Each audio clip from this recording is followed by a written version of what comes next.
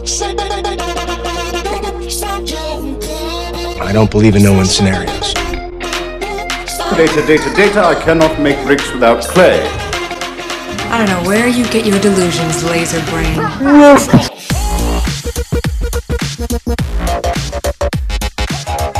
Hello and welcome to another Cheeky Scientist radio show. Very excited for today's show because we have on a former senior scientist at Genentech. So for those of you who are considering being a research scientist or a researcher in industry and you're wondering what the differences are between doing research in academia and research in industry, he is the perfect person to talk to. Elliott received his PhD from the University of South Florida. He has a lot to share with us today. Thank you for being with us, Elliott. Of course. Thanks for having me. I really appreciate the opportunity to try and, share some of my experiences with everybody. I think one of the questions that everyone listening to this who has not worked in industry yet is, what is the difference between research in industry versus research in academia? And I think that's the first logical step for many of us to make when we start considering transitioning out of academia. We're like, well, I do research now. I know nothing about industry. I know no other job titles, but I do know that they do research in industry in some positions, and our mind, tends to naturally go to R&D, research and development. And so we start learning about and reading about R&D positions. But I think it's pretty quickly for many of us, if we do any sort of, research on what research is like in industry, is we notice that it can be quite a bit different. There's more funding, for example. There's development. That's the D in R&D. So I guess my first question to you is, how did your view of research and industry change after getting into your role at Genentech? So what was it before you transitioned, and then how was it different after you transitioned? Well, before, I guess, sort of like most people, I realized and I knew that, again, research was being done in industry. Everybody does like it has, all this, knowledge has to come from somewhere. They're just not pulling it out of thin air. But I didn't understand sort of how it was collected and how much of it was in the back end there. I'm thinking, well, in academia, we do all of the preliminary research, we do all of those things. Like, so much more research is being done in academia, but nothing's being done in industry, sort of having this mindset. But then when I started applying and started interviewing and started actually touring different industry sites and going to them, realizing that they're conducting way more research in industry than I was in academia. Not just like necessarily that in my role I wasn't, but in general they were, because unlike within academia, where most of the time you're the one collecting all of your data, you might have some other RAs and you might have some other PhDs who are working on different projects doing like this, but each project that you're working on within industry has a team of people behind it that are collecting data underneath it, who are collecting from multiple different facets. You can also potentially be collecting data from CROs or contract research organizations, where they're collecting massive amounts of data. Certain sets are also then conducted with robotics that are collecting even more sets of data than your hand collecting in academia. And so just the massive amounts was mind-boggling to me. It was like, oh, okay, now I'm just having so much more research is being conducted daily. And, it's not like scheduled out like as you do in academia. Like, well, today I need to write, tomorrow I need to collect this set of data. I got to get someone else doing this. Like, there's just data coming in every day in industry. So yeah, that's a great point. And when we hear that a lot, and so the scale is so much bigger, and the financing is so much more. You mentioned robotics, and I remember walking through my first industry lab and seeing an entire room the size of I think 15 academic labs based on where I was at in academia, just full of robotics. Not a single person in there, just these robotic arms and these robotic pipetters. We're just running these huge sequences all by themselves. And I think you mentioned CROs as well, contract research organizations. A lot of companies now partner with these labs that specialize in certain types of techniques. So lots and lots and lots of data So understanding that scale, I think, takes a while. And so if you can start thinking about that now before you transition, you can see how things might differ, right? Because if your value is not being the pipetter, if your value is not being the one to collect the information on the ground, and we'll get more into this because, there's people with their bachelor's or master's or other technicians, there's the robotics, the CROs, there's staff that might be beneath you as a PhD. I think this can help you start to understand what your value actually is in academia, in research, which is your mind, your ability to plan the experiments, your ability to manage the experiments. So can you talk a little bit about that, Elliott? How were you trained to do this? This is something usually I think in academia, it's a role you don't really step into until you're kind of a higher level professor, when you have a very large lab, right? And you're just the one, your sole job is to kind of manage and plan the experiments at a very high level. If you're lucky, you might be just writing grants and trying to get money. But once you got into industry, for you, what did that look like? How did your transformation occur, where you went from seeing yourself as, I guess from being the normal academic kind of technician, doing the experiments, like you said, doing something on a much smaller scale, to being the one managing these larger experiments and coordinating? What did that look like? What did you do day to day?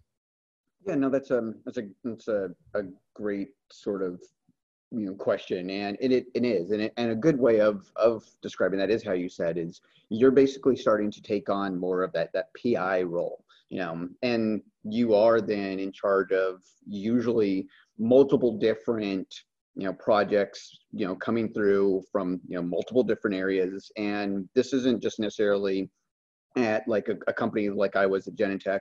I know other PhDs who went to some of those CROs, and what they're doing is the PhDs are again in charge of getting the information from whoever they're contracting with, helping develop the protocols for the experiments, making sure everything is set up, and then they're also instructing a team of people to collect the data there. They're then filtering that data, verifying that all the people who are collecting it at the CRO are doing it correctly, taking that data and then sending it to someone else at the company that's hired them out. Someone, like within my role, I'm then getting that data from them, having other people underneath us verifying these things for assays. You're then collecting even more sets of data from other people and just basically verifying that it's all correct. And you're doing this in multiple different projects. And so you are like a PI, where there's not necessarily just your one project that you're focused on. You're having to focus on multiple different projects, multiple different, avenues of this being collected, because you're now not just the one person running and doing the in vitro assays. You're getting the in vitro, the in vivo data sets. You're getting things from chemistry, getting things from metabolite formation. You're getting like all these different sets of information and data are coming in from all these different areas and these different facets, and having to then go through and combine all this stuff to make one larger set of information to pass on. And you're not doing this for just one project, you're doing this for multiple projects simultaneously. So you're going through and having a lot more that you're having to to juggle at one point in time to maintain that the information stream is going through correctly and in a rapid and understandable fashion. Yeah, and I think we've talked about scale, and we're kind of talking about scope now too. You're starting to break things down into the different types of really transferable skills that are required. A lot more organization in terms of the project management, a lot more coordination in terms of people, data, results, et cetera. Can you help us understand, I guess, the workflows a little bit? Number one, how did you stay organized at Genentech? I mean, you don't have to give like the names of the software or whatever else, but was there a project management software that you used? How did you manage the different projects? How many different projects, ballpark, did you have going on at any given time? What was the workflow for the project? Would you get data in and then have to put it together in a certain way to achieve a certain result, and then check in with people that are, at more executive level positions? Anything that you can help us unpack there? Yeah, no, that's great. So a lot of it, and it is different, like with the Genentech, we had a software that we had, created that we used like in our internal interweb, in our internet, that we utilized to keep track of like where different projects were at different stages, and who they're being assigned to and which group has the data set and you're coming through. And so that was one of the sort of the softwares that you have to go through and utilize, and it helps keep track of that, and then internalizes the data as well. So you're going through with those sort of things, but then, sort of as the role in there is, you'll usually have, when you move into sort of like a more senior scientist sort of position, you then are going to have these one main project that you are sort of the advocate for, that you're collecting multiple different sets of different different compounds that are coming in there, verify which of these is the top compounds, best compounds, coming through. You have people underneath you who are collecting all of that set of data, running different analytics on those to go through and get the compound, filtering it down, giving this then to you, but that you're having one major project that you're on while doing several others. You have your, you're going to have your hands in smaller pots as well, or you can sometimes, depending on the size of the company and doing that, like at Genentech, you usually are having, one major, focal point that you're doing, but that can also have, if there's, say something is for oncology and you're targeting one specific gene, you might also then have like 3 or 4 other subsets of that gene that you're also working on that have different sets of data coming through there, within some other things that you're working on the side that then could potentially become prioritized as well, depending on how the project's going. So you're going to have one that's coming towards a final stage, others that are moving through the pipeline, so they're not as high in the priority at that point in time. But as things go, like you have to be prepared for things to change, because you can go over in that one project that you had as your lead compound, your lead thing, something from some other department, say from toxicology or from production, something else that's outside of your control can then stop that project, and you have to be prepared for that to happen.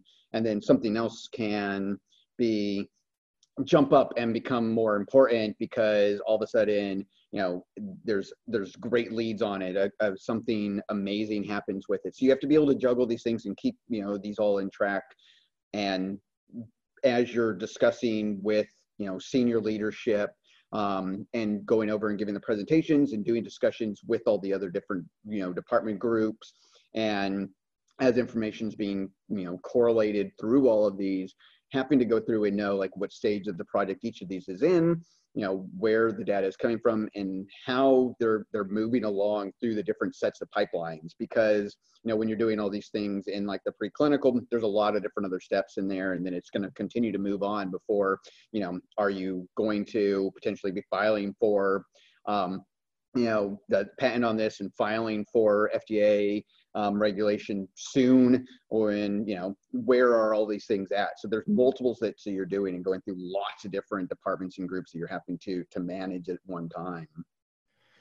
Yeah, and so I just want to call attention to a couple of key differences that Elliott's discussed so far. The first one is that you're dealing with data that you are not collecting.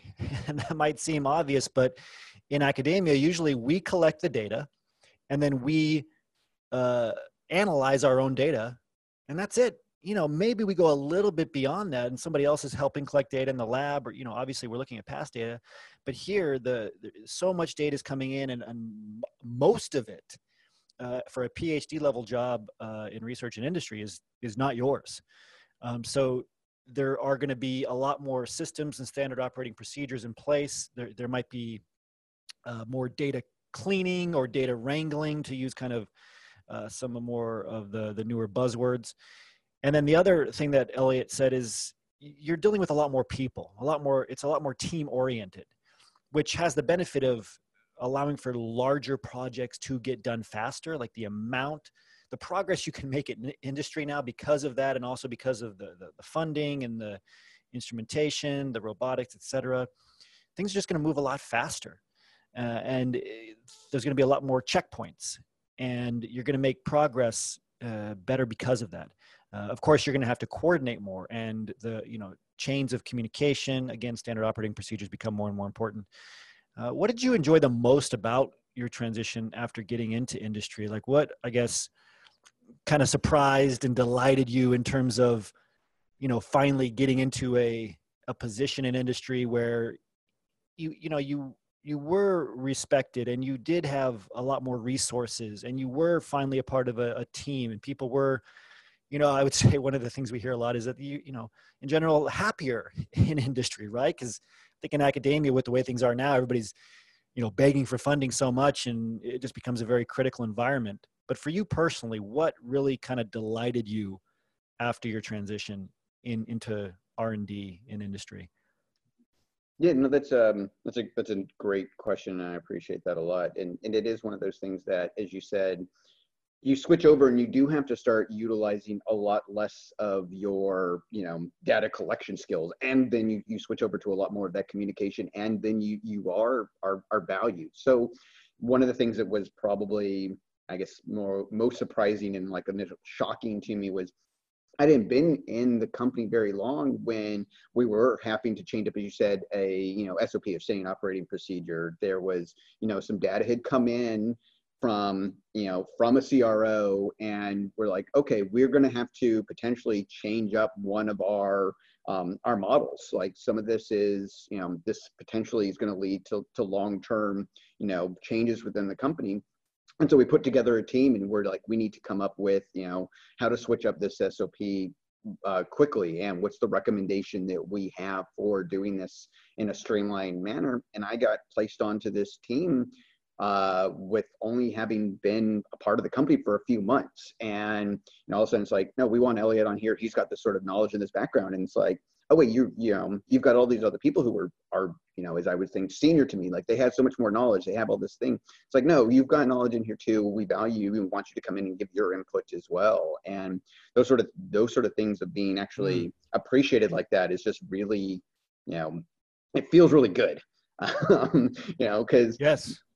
you might get some of that within your academic lab, but your PI is not usually always going to say, oh yes, that's correct, you're that great job. And it's just sort of nice to actually get those sort of recognition on a basis there that feels good. So you see that so much more in industry, I felt, or at least I did. Yeah.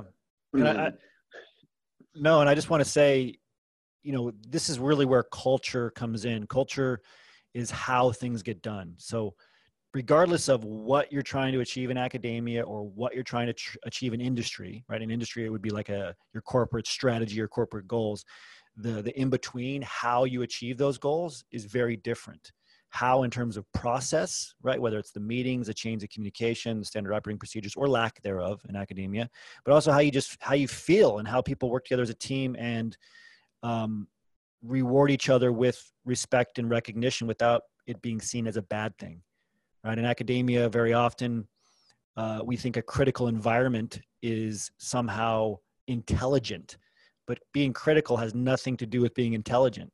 It's really just being critical of your data and of your work kind of bleeding over into being critical of a person, which is not right, because you don't need to avoid confirmation bias with a person. You do with data. And so industry just has really excelled in the past 50, 60 years at this, of being able to create teams, especially in a lot of these STEM industries where you would get into R&D, create these teams and these environments to increase communication flow, allow for creativity, individuality, and respect and recognition, while still producing really, really good data and really, really good treatments and products and services. Any final thoughts on that topic, Elliott? Yeah, I would say one thing, as you sort of alluded to, one of the things that I know that it's going to be different within each company and each aspect, but like, yeah, there is a little bit of a balance between meetings. And I felt like in academia, you have so few, and you're, well, a lot of times, depending on the size of your lab, if you're a small lab, maybe you can actually meet with your PI regularly. In a large lab, you might never meet with your PI. I had other friends who basically did their entire PhD under the postdoc and like met their PI like twice, and once was basically at their defense, like not seeing them. But then within industry, it might be a little too often sometimes the meetings, but that also depends on the structure of the company and how that's set up, and there's always working on how to, to work to find that balance of, how can we, manage meetings properly. And that was also one of the things that we were doing through Genentech, is like trying to make sure, like, is this meeting actually necessary? Do we need to be having it? Do we need every just because you're invited to this meeting, that doesn't mean you have to show up, because if it's something that's not necessarily going to be impactful or, meaningful for you, is it necessarily worth your time to stop what you're doing to go do this meeting? So, there is a balance there somewhere, with way too little sometimes in academia to companies having way too much in industry. Yeah, and that's a good point to transition to my next question, because I do also want to talk about the challenges. So what were some of the challenges, that I would call good challenges, in terms of you having to shift gears and grow into a certain transferable skill or something new that was difficult for you after your transition? And then what challenges maybe were a bad challenge, as in something you had to do more of that you just didn't like? Maybe it was meetings, maybe it was more email, whatever else. And this might just be personal preference, but I'm curious from kind of the positive growth challenges, but also kind of negative challenges, just to be fair about working in industry versus academia. Yeah, I guess one of the biggest things, I guess, was like sort of an initial challenge for me. And I feel like this has happened to a lot of people when they first initially transition over, is sort of that, I guess it's the imposter syndrome type thing, feeling, am I good enough to be here? Like, should I be here? And I think that ended up being really prevalent for a lot of people, unfortunately. But the thing is you're like, oh, I don't have all this experience. All these people have done this before. And it happens the same thing within academia. I mean, at least I did personally. It was like going through in the meetings, like, oh, well, the PI and, everybody on my board, they know so much more than me, and going through, and you have to go and realize that, like, you are more about this data than anybody else, and you just have to own that. And the same thing transitions over into industry as well. Like, yes, these other people have experience, but like, you have fresh ideas and you have fresh knowledge, and you have a fresh set of eyes and fresh experiences that they haven't, coming into the company and being able to see and question some of these things, and like going through and bringing in new ideas and new methodologies and new things. And that was one of the other things I came into, was like, okay, I now need to own, like, let's switch over some of our modeling techniques, because this actually could work so much better than what we're doing now. And just having to own that up and know that was somewhat troubling at some points in time. Having to get myself to believe in myself in that aspect was one of the most difficult things sometimes. And then, yes, it was with the meetings, and it's going to probably be for everybody else. And that was one of the things, is I personally, on the spectrum, and maybe a little more introverted, and then within, industry, you can't really hide behind the filing cabinet like you can within academia. And that was one of the things that was a little more difficult for me, in that sense of having a lot more, personal interaction with people. And that's obviously going to be different for everybody. But I feel like sometimes you do have a lot of researchers come through who aren't as necessarily outgoing, which, you might not be able to tell via, me talking here on the on the radio, but Sure. In person, it sometimes is a little bit different for people. And that's something that, personally I had to overcome. And, so I didn't mind the emails and things, and, transitioning to the work at home a little bit here with quarantine before I left Genentech was like, oh, this is not so bad. But it's obviously going to be different for everybody in those sense. And some people I know really struggle with that, and others love it and really excel. Yeah, and I do appreciate what you talked about at the beginning. There was, imposter syndrome is something that is normal. It never goes away. That little voice in your head, especially for those of us in research who have to live in our head a lot because we're processing and we're analyzing so much, we become familiar with that voice that is a great guide, right? And really has to do with our knowledge base, where when we're going through, lots of data and you start to notice a trend, but you're not quite sure what it is. And it's in the background of your mind. And then it comes to the forefront, and then you have that idea, or you finally recognize that pattern and you have a way to explain it. That ability, some people call it, intuition, but really it's just based on, hours and hours, right? To the 10,000 hour rule or whatever else of looking at data and being able to see patterns and formulate ideas, et cetera. That strength can also be a great weakness, because you might have a general background feeling that you're not quite ready for what you're trying to do. Of course you're not, because this might be your first industry job. You might feel like a little bit of anxiety, and that anxiety will make you want to pull back a little bit. You'll feel like an imposter, but you're not. You're transitioning. It's your first industry job. You can do it. You're able to figure it out. And as soon as you integrate yourself into the company and the culture, and you talk to people, it becomes easier. So one thing, that we always recommend is, when you onboard, don't silo yourself. Don't stay by yourself.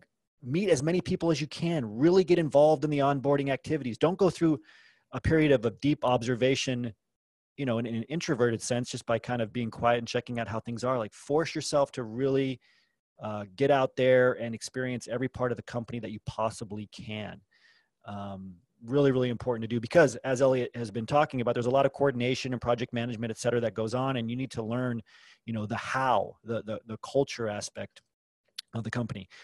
So you got into a company that I think most PhDs have heard of, Genentech, because they do have a very high standard in terms of I guess it's more of the academic-minded industry companies. So I think a lot of PhDs are like, oh, Genentech would be great to work for, because it's the most similar to academia in that sense, even though it's so different, because they still value publications, et cetera, where a lot of companies, most companies in industry, in fact, don't really look at that. So I do want to talk about, what publication looks like in industry as well. But first I want to talk about, how Genentech got on your radar and how you ended up transitioning into this role, especially with no industry experience. I know you had some particular challenges. I know you even had to face rejection in your job search, which I know a lot of listeners have faced, or certainly will face, because it's normal in your job search.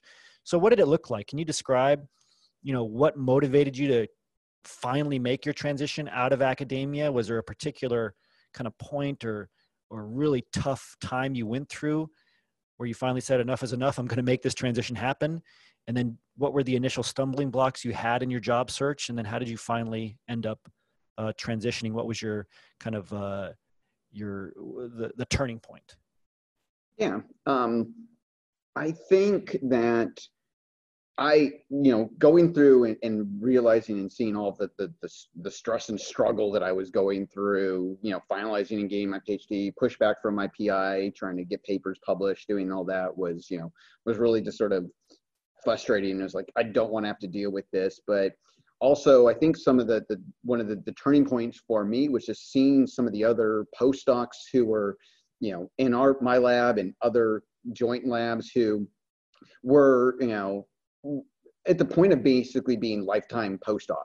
Like, some of them going over who had been postdocs for over a dozen years, and they're looking like there's no light at the end of the tunnel for them. And others being, like, I just needed, to do this long enough to work within here so I can get some loan forgiveness. And I'm just going to suffer on and do this until I can get out of here. And others like, oh, I want to go over, I want my own lab, and I need to get this grant funding on here, and this, getting rejected, time after time again. And just seeing how they were all so, struggling so hard, which is sort of like, I don't want to go down this path myself of just being beaten down daily. I see this, I'm surrounded by it. It's so disheartening, because you're seeing so many other people who are really great people, really smart people, who are just being, pushed back and not being able to excel so often, even though they're deserving of so much more than they're getting. And so I'm like, all right, I'm going to move into industry. At least I'll be valued there. And I, at that point, was still sort of, I guess, mindset, pigeonholing myself into, all right, I have a PhD in biomedical engineering. My focus is auditory neuroscience. So I need to find an auditory neuroscience job. Realizing pretty niche. There's not a lot of opportunities out in there. And so going through and found opportunity, was really great, really excited to have this opportunity, really pushed, telling people. They accepted my CV because it was actually a startup. So they had just come out of, being founded by two PIs out of two different universities up in the Boston area. So they still, had that mindset of having, okay, CVs are fine, which, thankfully I was able to get through that process there. When did the onsite and just did my normal sort of academic presentation, just interact with people. Interactions seemed great, but then I get a rejection, and was able to, thankfully tease out, because I went and I did meet basically the entire team. It was a startup, small group. Was able to tease out that I didn't have that business acumen. I just didn't have like the why aspect of the research. Like, where's this going to go? What is the impact going to be? And like, I don't know how to do that. Where am I going to go with this? Like, what am I going to do? And so it's just sort of really stuck. And I'm like, all right, well, I've now exhausted every industry opportunity for auditory neuroscience. Like, there's nothing I can do. Does this mean I also now need to go down this, this long, arduous travel of being a postdoc for the rest of my life and never being able to get out of this hole? And, got pretty dark and sad. And that's sort of when I finally jumped in and said, all right, I'm going to finally, join, the CSA. I'm going to do it. There's got to be something can help me out. I'm doing all this research and finance. Something's got to, lead me to the next step. Right. And before we get to the next step and kind of what you initially tried and how you successfully transitioned, I do want to speak to, the people listening who have not reached that total moment of despair. It's a simple fact, and we see it over and over again with thousands and thousands of PhDs, that they don't act until moderate pain becomes severe pain. And so Elliott just did a really, really good job of articulating, how the dial got turned up from moderate pain to severe pain. In academia, your best case scenario is moderate pain because you're paid so little and you're so overworked. And a strength that we have as PhDs is that we love challenge and we thrive in challenge. And so we have a very high threshold for psychological pain. In fact, we enjoy it. We put ourselves in very rigorous situations on purpose. Unfortunately though, just like I talked before about how strengths can become weaknesses or also weaknesses. It's a weakness for us because things have to get really, really bad for us to finally change. And I don't want that to happen to you. So a big part of what we do at Cheeky Scientists, why we spend so much time doing radio shows and webinars and training, and why we talk so bluntly about the shortcomings of academia. We know it can sound harsh at times, but it's still the truth. We have a lot of people who say, oh, you're just bashing academia or doing this. No, we're putting at the forefront the facts and how bad and how dire things are in academia, so that you don't have to wait to actually experience the most intense, painful moment yourself. Even if we can pull back, help you save a few months of time in intense pain in academia, that's a win for us. So we're sharing this with you so that you know what's ahead. And by seeing what's ahead, you'll hopefully experience, at least through, forethought or foreshadowing, what that pain will be like. And you'll make plans to transition or to take your career into your own hands sooner. So, that was you got to that point of extreme pain, Elliott, and then you started learning. You joined the Cheeky Scientist Association, our flagship program, and through that, you started to learn the transition process. So I want to talk about, what were some of the initial stumbling blocks you still had? I know you for some people, it's the process is there, but we still kind of think we're above the process, or we don't really want to commit to it. So we try different things. Some of us have to face rejection. We don't know how to handle that. So what were the initial stumbling blocks even after making that decision? And I want you to explain those, because I want everybody to know that's normal. You make a decision, you start to change, but it's going to be, you're going to have some lessons you're going to learn early. And then I want to talk about how you transitioned and what the turning point was to getting your offer. No, definitely. And I want to also just sort of like reiterate one of those things that, like, yes, as you said, and I might have, made light of just sort of like how dark a spot sometimes people get into. And I know I got pretty dark myself before going through and switching over, and, without going into some of the details, pretty bad. And I know, and I've seen a lot of other people get to that point as well, where it's, you're really, really depressed. And that's why we want to try and realize that you can get out of there before then. And so that was really a turning point for me. And I know we've been doing a lot more. And I wish at that time, when I joined a little over 2 years ago, like 2.5, 3 years ago, had been doing a little more of these, like pushing out there a little more. I know we're still doing it, but it's like not as out as there's now. And I wish I'd seen it before, come across it then.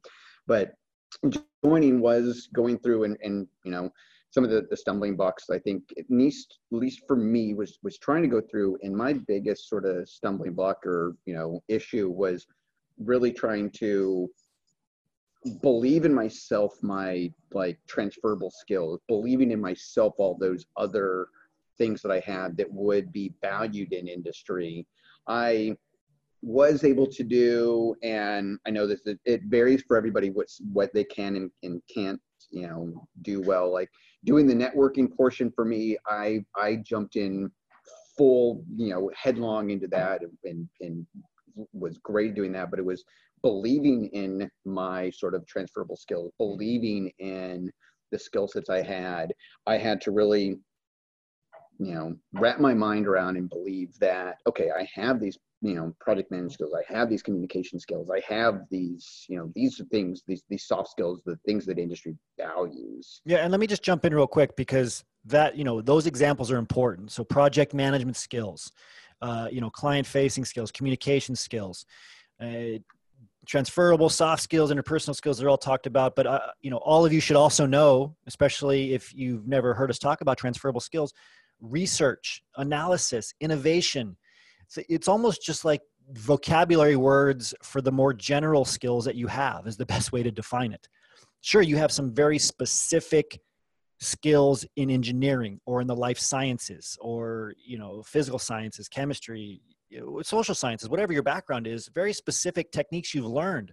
Those are valuable, but most hiring managers, recruiters who don't have PhDs, they don't know that nomenclature. And overall, it's the foundational skills that give rise to those anyway. Like it's your foundational research skills, your foundational analysis skills that transfer from industry to industry, that transfer from academia to industry, that transfer and make you so like even your ability to process information faster, your ability to do a larger volume of work or transferable skills, highly valuable. That should give you confidence if you can just stop seeing them as basic. Like we think project management, it's too basic, doesn't have a complicated word in there, not valuable. But once you realize it's highly valuable, and most people in the world, most job candidates, especially those without PhDs, don't have those skill sets, not nearly at your level, it'll give you that confidence that Elliott's talking about. So you learned, these transferable skills gave you confidence. You learned how to speak them, right? You almost kind of re-taught yourself a new vocabulary, a new way of talking, like the language of industry. What other changes did you make that really, really put you ahead in terms of your transition? Yeah, no, that's great, because it was a lot of believing it, because what it was is I didn't fully invest in those other transferable skills and doing that. And so I thankfully had some communications with like some recruiters and the people who were like, basically would ask me all the time, what does that mean? Like, Yes. what is that? What did you do? And so happy to describe through. And it's like, okay, yeah, you don't want the details of like the technical skills that I did and how I did that. Like you want to know like what is that, and like the wording and nomenclature that like everybody can understand. So I I was able to get my mindset wrapped around that, and then going through and then interviewing people, doing informational interviews, going through and like researching all the different companies and going through like there's so many different places I can actually take these skills and then utilize them at. I still initially had a little bit of struggle thinking, okay, I have to maintain within like auditory neuroscience, like maybe I can do something else like semi-related, and within was able to really switch over and it's like, okay, I can do all these other things. I can do any sort of neuro thing. Oh wait, because like a lot of my research was based on peptide modulation, like an ion channel. I can do all these other different things because what I learned doing this is I can take those skills and take them anywhere. And so was then able to go through and just started, interviewing so many other companies to decide which one would be the best for me. So I went over, and then instead of going through and applying through, it's like I went through and started, contacting people at all the different companies in different places, because I wanted to then find, all right, I know I'm a great candidate now. I believe in myself. Now I want to find like a place that I'm going to like to be at. I want to be at. That's it right there. That is that turning point, that moment that we want all of you to get to, where you realize to use a metaphor, the ball is in your court, or you're in control, your career's in your own hands. You're now not selling yourself to any bidder, to any taker in terms of a career. You're making the company sell themselves to you. You're seeing it as, no matter how the economy is, because you're a PhD and you're in the top 1.6% of the population in terms of education and really your overall skills, you get to cherry pick the careers that you want. You're identifying, you're choosing your own targets instead of approaching things from kind of this, we call it with resumes, spray and pray, right? Just put your resume out there everywhere, email everybody, be desperate. No, now you're specifically cherry picking the positions that you want. You have specific targets. You have that confidence.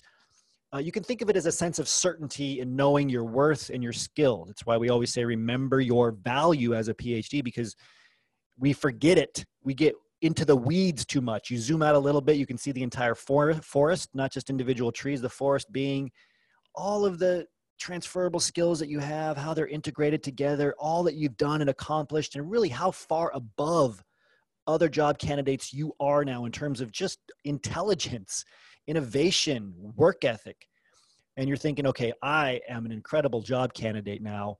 I get to choose these top positions. I don't have to accept something that I'm not a good fit for, and I don't have to accept pay, the same pay rate as somebody with their bachelor's or master's. Now, I know you had a very specific rejection that I think you already alluded to, because you were talking, in terms of specific technical skills. Can you talk just a little bit about that? Only because I want everybody to know, if you have a rejection or two in your job search, it's okay. You can learn from it. So just talk a little bit about what that rejection was once you hit that interview stage, and then how you learned from it. Yeah, that rejection was really, it helped me to switch over and really understand a lot more of the differences between the academic and in industry. Because within academia, you're always going, you're taking ownership. This is my stuff. This is great because I can do all these technical skills. I can do all these techniques. I can collect all this data. I can do all these things. And so actually, I'd interviewed through and got into the process, but it was before I switched over and was able to go and start talking to how I could impact the company and I could push their research forward, and how I could bring value to the company, not just the set of, it was more than just the set of techniques I knew how to do, how I could collect the data, going through with it. It was more of, once I was able to sort of shift over that, that presentation of myself in a way of, I can bring all these things and help push the science forward because I have these skills, because I've done it before, because I have the desire and the drive to do so. That sort of, once I was able to switch over into that sort of style of presenting myself, I was then, getting offers that I was able to then start leveraging off of each other, because I'd switched over to, I guess said that belief in myself and, selling, and having the company sell themselves to me after I was like, okay, I'm more than just the techniques I know. I'm more than just, this tool bag of, technical skills. I have all these other things. And so was then having, going through and having, switched over my presentation style to that, then it turned around to having just, interviews coming in, people wanting me, offers, and then being able to play them off of each other in a almost too rapid of a fashion. Yeah. Yeah. No, and that's it's exactly the route that all of you want to follow. That's the endpoint you want to be in, is having multiple options. We call them in negotiation BATNAs, best alternative to negotiated something.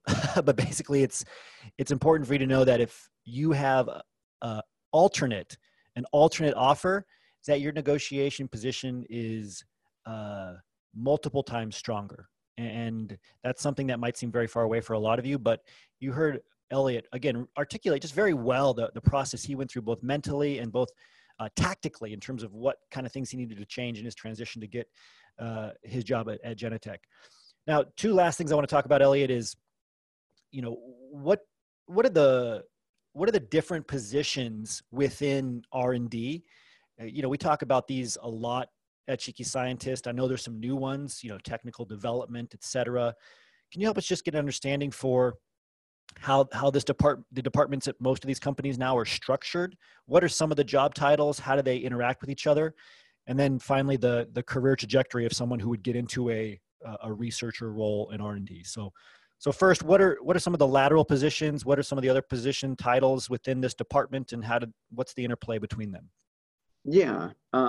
Most of the things is, for a lot of the companies, you're going to have some sort of lateral set of, scientist, and the titles are going to change, and which is one of the things that is very frustrating within R&D, is one title at one company can mean something completely different at another company. But so you want to, when you are looking at them, look at a lot of the skill requirements and the role requirements that they're going to have you do. But it's basically some sort of, scientist, researcher, level 1 to, senior, principal, like interchangeable. And then you'll start going over into being, shifting into like management roles and, some sort of then director, sub-directors, VP sort of roles. And so what it just is you start off depending on how many people are underneath you and how much of a seniority you have in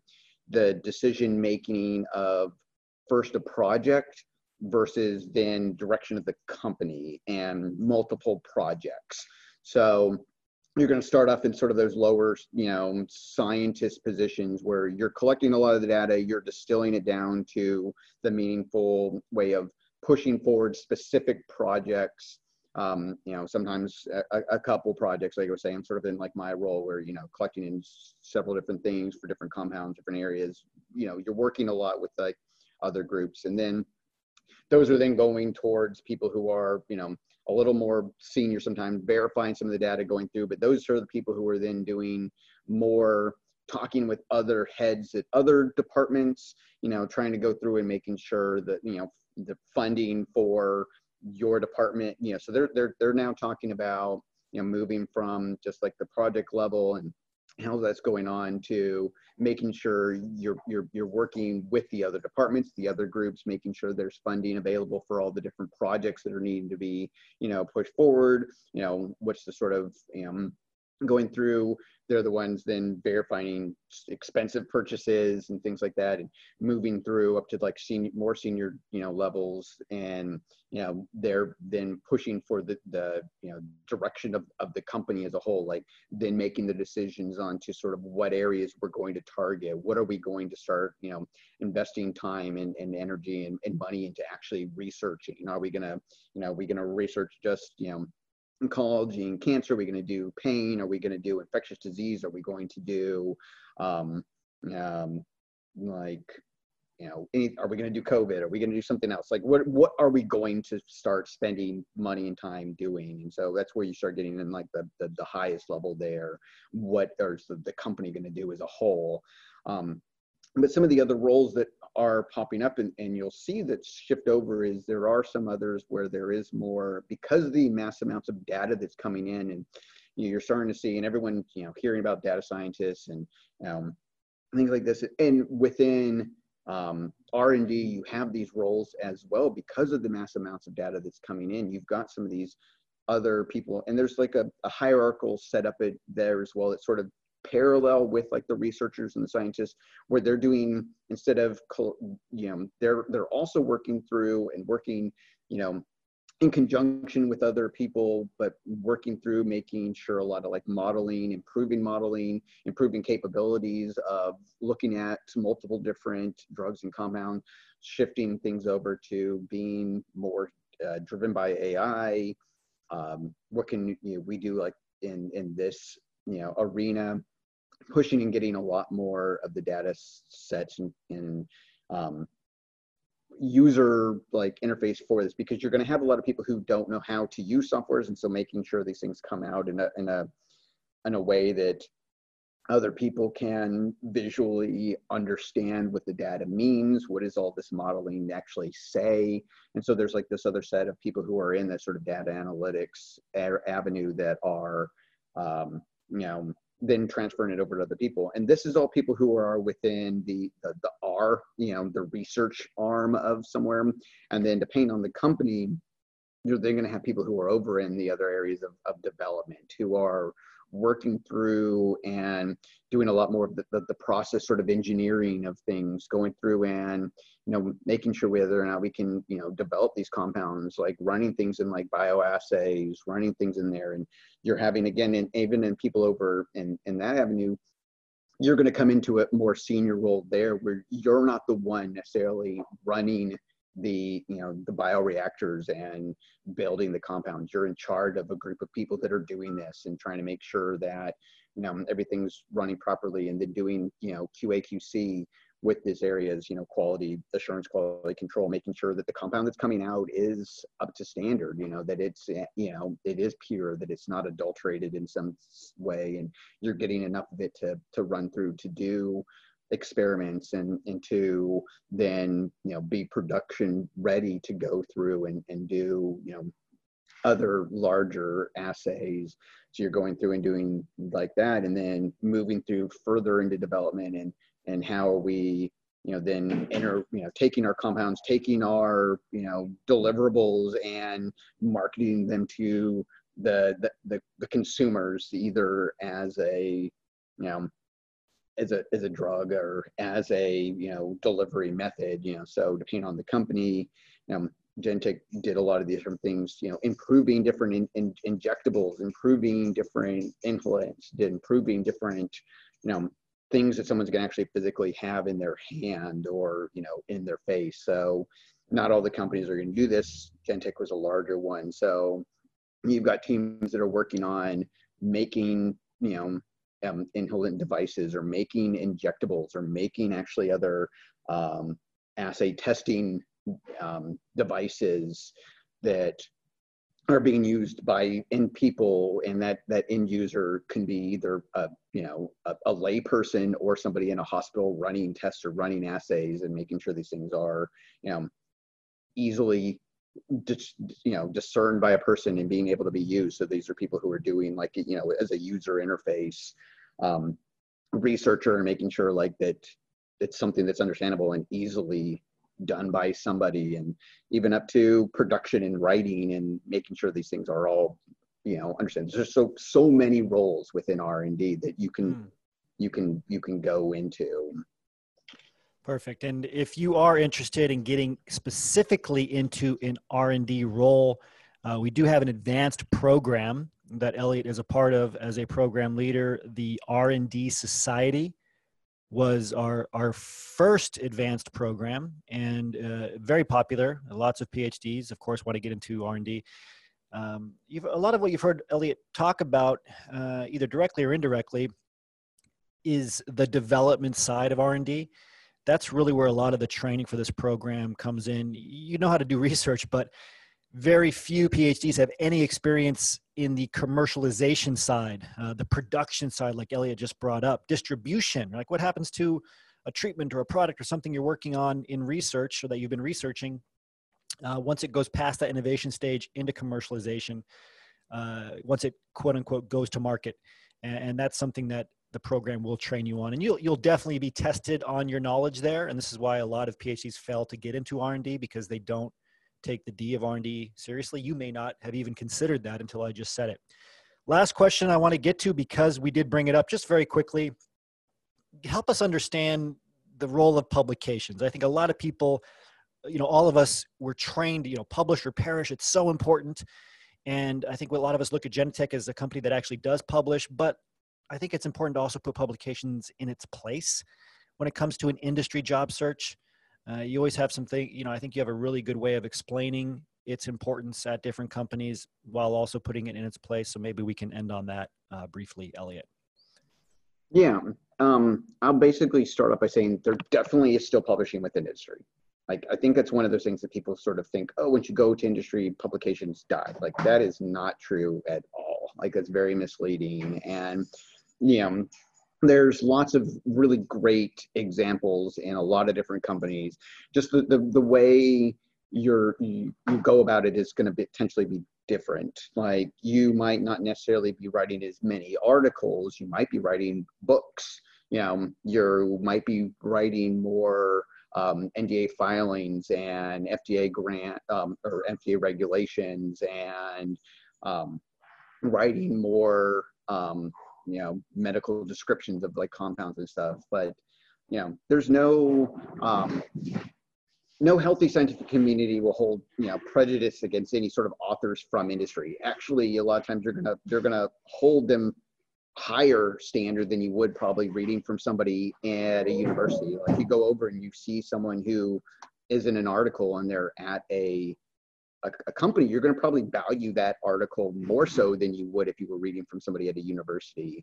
There's this unhealthy sort of cliques within all sorts of areas, and you just have to get past that, because when you're publishing in industry, the writing process is different, because you can't release any sort of proprietary information. So you might have to have a paper go through a legal department, but that doesn't mean it's not going to get published. You're just not going to say, we used this compound with this formula to do these things. You just have to be a little more general about it. And that's just, you have to just switch it up a little bit, except for if you are doing a patent or FDA write-up, you're going to then write these things out specifically. But a lot of what's going on in I was working on 3 different publications while I was at Genentech, because there's lots of stuff that are going on. You're still doing a lot of preliminary research there. You're still trying to go through and make sure, like, is this technique going to be better than what we've been doing standardly, because we want to be able to improve processes as quickly as possible. And so they go through and say, all right, we did this prelim work comparing this method and this method and this method, and this one provided so much better results, and so we're going to go through that, and you'll publish on that, and then the company might switch over to that new technique. So one of the most sort of reliable ways to discern whether publishing is actually valuable to a company is just, you can actually look up their recent sort of past history of like a particular division or department, group, or whatever, and seeing whether or not they have released any publications. Because you could go to like Google Scholar and type in Genentech, and you'll get tons of different publications there. You can type same thing, type in Merck or Biogen or Pfizer. You're going to see publications from people there, Eli Lilly, things like that, and even smaller companies. You go over and you go there. There's publications coming from people there all the time. And because the publishing culture there, it's not just built overnight. It's been there. They're there. You just aren't necessarily looking at it, but it's definitely there. Perfect. Well, thank you very much, Elliott, for coming on and for talking to us about all things R&D. Really enjoyed hearing your transition story, hearing about how academic versus industry research is different. And really appreciate you opening up about more difficult topics like imposter syndrome and kind of that sinking feeling that comes to all of us eventually in academia prior to our transition.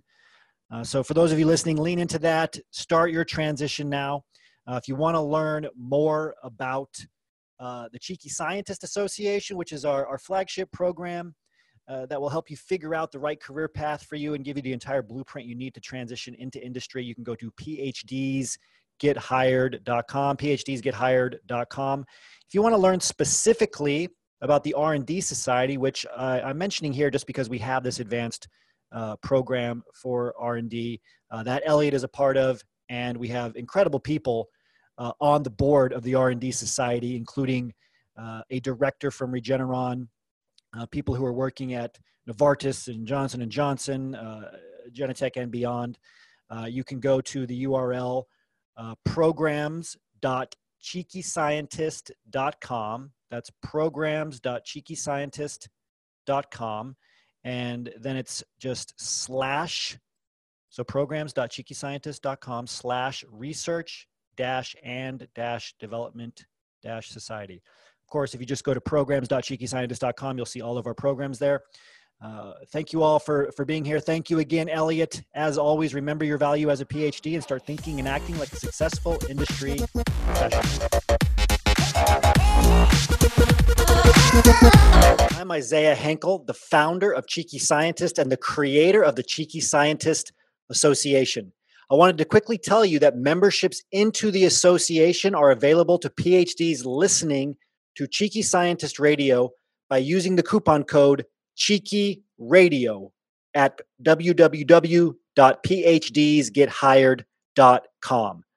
That's PhDsgethired.com, PhDsgethired.com.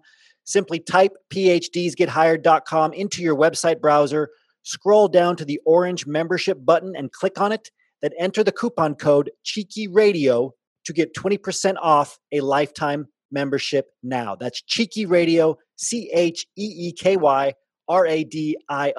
Remember your value as a PhD and start thinking and acting like a successful industry professional. Are you worried about the rapidly shrinking job market? Like me, have you been seeing more and more articles on universities shutting down their research labs, furloughing employees, cutting postdocs and TAs, and even withdrawing PhD student funding? If so, it might be wise to start taking steps to protect your PhD career. You've worked very hard and very intelligently for years to establish yourself, but likely you have not reached your full career potential yet. Perhaps you're not even getting respect, and you're not getting the rewards that you deserve. The good news is you can get into an industry career where you can get paid well for doing meaningful work. All you need is the right knowledge and the right network. The Cheeky Scientist Association gives you lifetime access to the world's #1 PhD-only job search training platform with multiple courses and the PhD-only job referral network of over 10,000 plus industry PhDs. Now is your chance to become a lifetime member for 20% off of the association. Just use the coupon code Cheeky Radio at www.phdsgethired.com. That's phdsgethired.com. PhDsgethired.com. Simply type phdsgethired.com into your website browser, scroll to the orange membership button and click on it, then enter the coupon code Cheeky Radio to get 20% off a lifetime membership now. No recurring monthly fees, no recurring annual fees. Nobody else offers this. PhDsgethired.com. Use the coupon code Cheeky Radio. Remember your value as a PhD, and remember that knowledge is power and your network is your net worth.